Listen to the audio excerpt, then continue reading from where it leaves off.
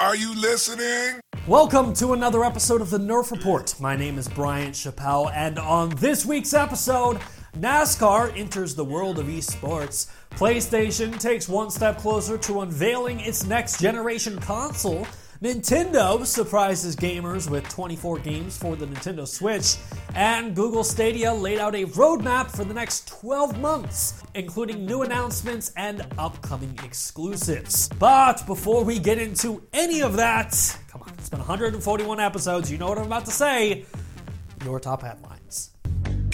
Top headlines. First up this week, with all major sporting events having been canceled due to the coronavirus, sport fans have had to get very creative. But for fans of NASCAR, don't worry, the sport has you covered. Because last weekend, NASCAR, Fox Sports, and the team at iRacing held the inaugural eNASCAR iRacing Pro Invitational Series, otherwise known as the EIPIS. IPIS. Yeah.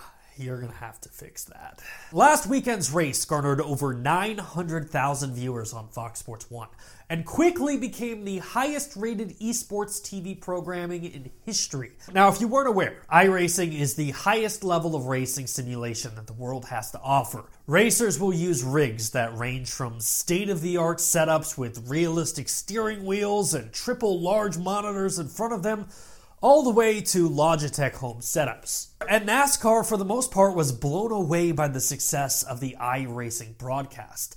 In fact, NASCAR Senior VP and Chief Digital Officer Tim Clark said, "We are overwhelmed by the positive feedback and encouragement sent by the industry stakeholders, drivers, partners, media, and most importantly, our fans. We are committed to running these eNASCAR iRacing events as long as necessary. Providing a platform for our fans to watch and engage with their favorite drivers is our number one priority."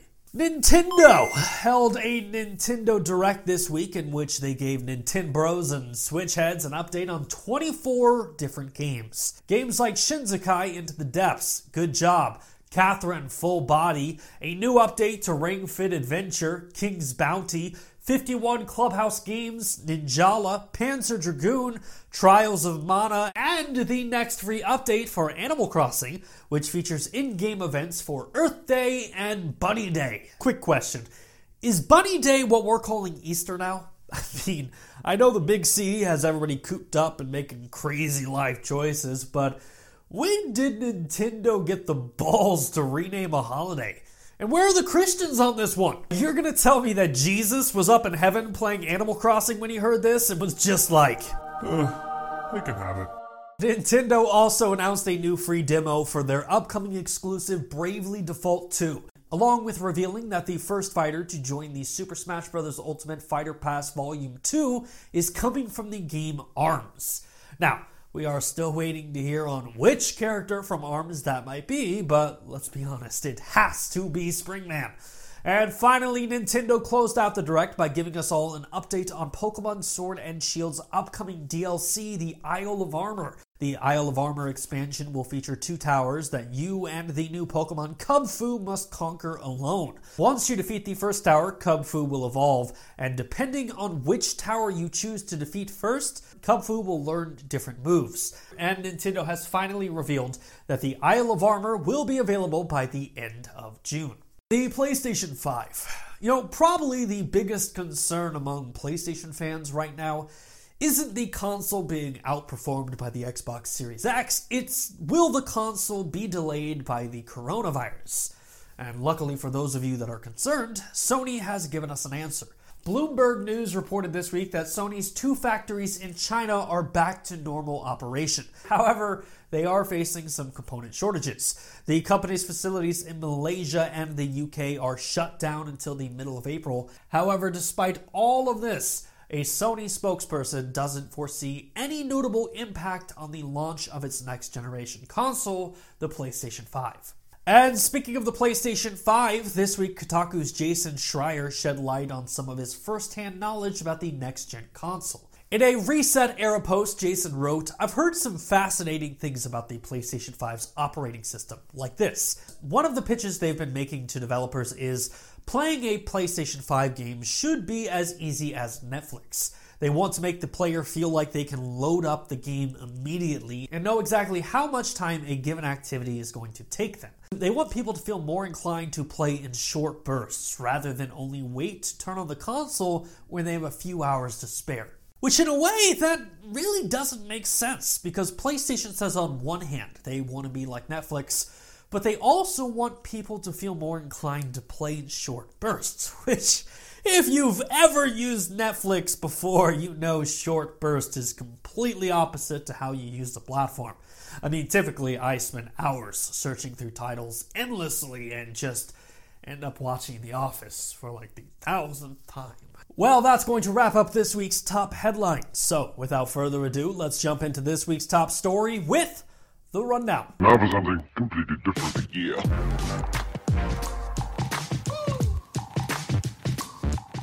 And for this week's top story, Google Stadia.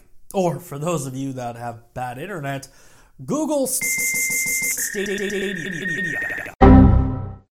Google Stadia has been having a great 2020 so far. I mean, announcing new exclusives, expanding to new devices, YouTube streaming, and an upcoming free Stadia experience. And I've got to be honest, I am a big fan of Stadia. It seems like every time I think we know everything about Stadia, something new comes out. Like this week, for example, we talked about the drastic differences between the loading times on the PlayStation 4 and Stadia. In fact, with The Division 2, the game's fast-traveling mechanic takes 8 seconds to load on Stadia, whereas with the PlayStation 4, fast-traveling took 56 seconds to load. That's a 48-second difference between Stadia and PlayStation. And that's just fast-traveling. When loading into a game after a hard reset, Stadia took 14 seconds compared to the PlayStation 4, which took 2 minutes and 21 seconds. And if you want to see our whole comparison, feel free to check out the complete breakdown after this video. After this video. I'm watching you, Thomas. Get your hand away from that mouse. And well, this week, Stadia had another drop of new information surrounding the platform, and it comes in the form of a webinar that was originally planned for GDC. The first bit of news to come out of the Google for Games Summit was that Stadia's CrowdPlay API has been delivered to developers, and many of them are working on ways to integrate it into existing games shipping this year. CrowdPlay, of course, is where I could be live streaming a game on YouTube, and viewers could join a queue to participate in my game midstream directly on my YouTube channel. Now, initially, this feature was shown being used with NBA 2K, but I've got to be honest, I'm definitely going to be using this to keep my Destiny 2 raid team on their toes. Before we get any further, if any of you die, I will replace you with one of the 3 people watching my stream. Shut up, it's early. I'm big in the Netherlands. Like a massive celebrity. But CrowdPlay wasn't the only feature to get an update during the summit, because it was also confirmed that the ability to play games directly through YouTube would be rolling out later this year. And if you don't remember, this concept would allow developers or creators to add links to their videos where viewers could actually pick up where the game left off or where the video begins directly through Stadia. Both of those features are not only going to revolutionize gaming, but content creation as we know it. Just think of the idea that watching one of our Game of the Week videos and then being able to play it immediately following the video just by clicking a button. That's awesome. Stadia also used the summit as a chance to announce a new upcoming exclusive title in development by the team at Splash Damage. Now, if you weren't aware, Splash Damage has worked on games like Doom 3, Gears of War 5, and the Halo Master Chief Collection, so needless to say, I can't wait to see what the team has in store for Stadia. Now, that announcement, of course, was in direct response to the criticism that Stadia has very little exclusive titles on the platform. But Stadia didn't just stop there. In fact, they announced a brand new program that will hopefully attract a ton of new developers to the platform. The Stadia Makers program is Stadia's first step to offer self-publishing for indie game developers. The program offers technical assistance in meeting alpha and beta certifications, up to 5 development kits, along with the potential of Stadia assisting in the funding of your game. And I think it's important to bring this up because there's this weird narrative that Stadia is done, that it's dead on arrival, and that Google is going to pull the plug on it just like they do on all of their other experiments. But with Stadia, that couldn't be any further from the truth. The company clearly has a roadmap of new features and games for the next 24 to 36 months. And honestly, if Google was truly done after just 5 months of being in the gaming business, why would they be starting new studios or signing exclusive publishing deals? Stadia is here to stay. When you pile the low-cost startup and fast load times with these new upcoming features, Stadia is quickly going to become one of the best places to game. And finally, for this week, we come to that noise, of course, signifies that we are running out of time and coming close to the end of the show. So, in order to cover all the week's remaining news, we must initiate a segment that I like to call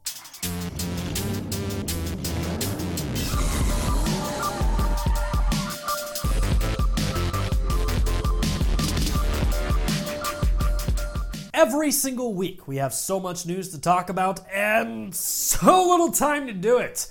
So we take all the week's remaining news, put 60 seconds on the clock, and try to cover it as fast as humanly possible without running out of breath, passing out, or dying!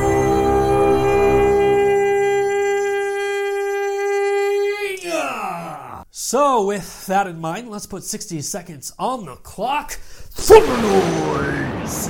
And go! HP announced that they are working on a brand new VR headset, which will be revealed shortly. Death Stranding announced that the game is getting an upcoming photo mode. Bethesda revealed that Doom Eternal has officially surpassed and doubled the sales of Doom 2016. Great news for that game. That's fantastic. Capcom is warning gamers of potential supply shortages of physical editions of Final Fantasy VII, the remake. Once again, buy digital, don't buy physical. GameStop is set to close an additional 300 stores by the end of this year. Please do not let that be my store.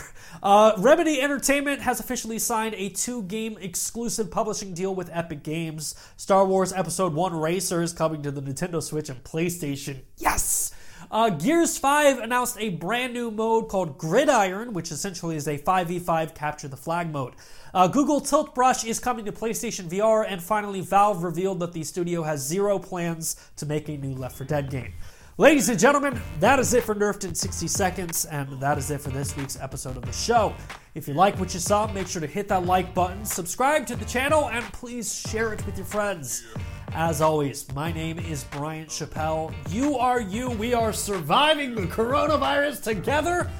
And this is the Nerf Report. Thanks for watching.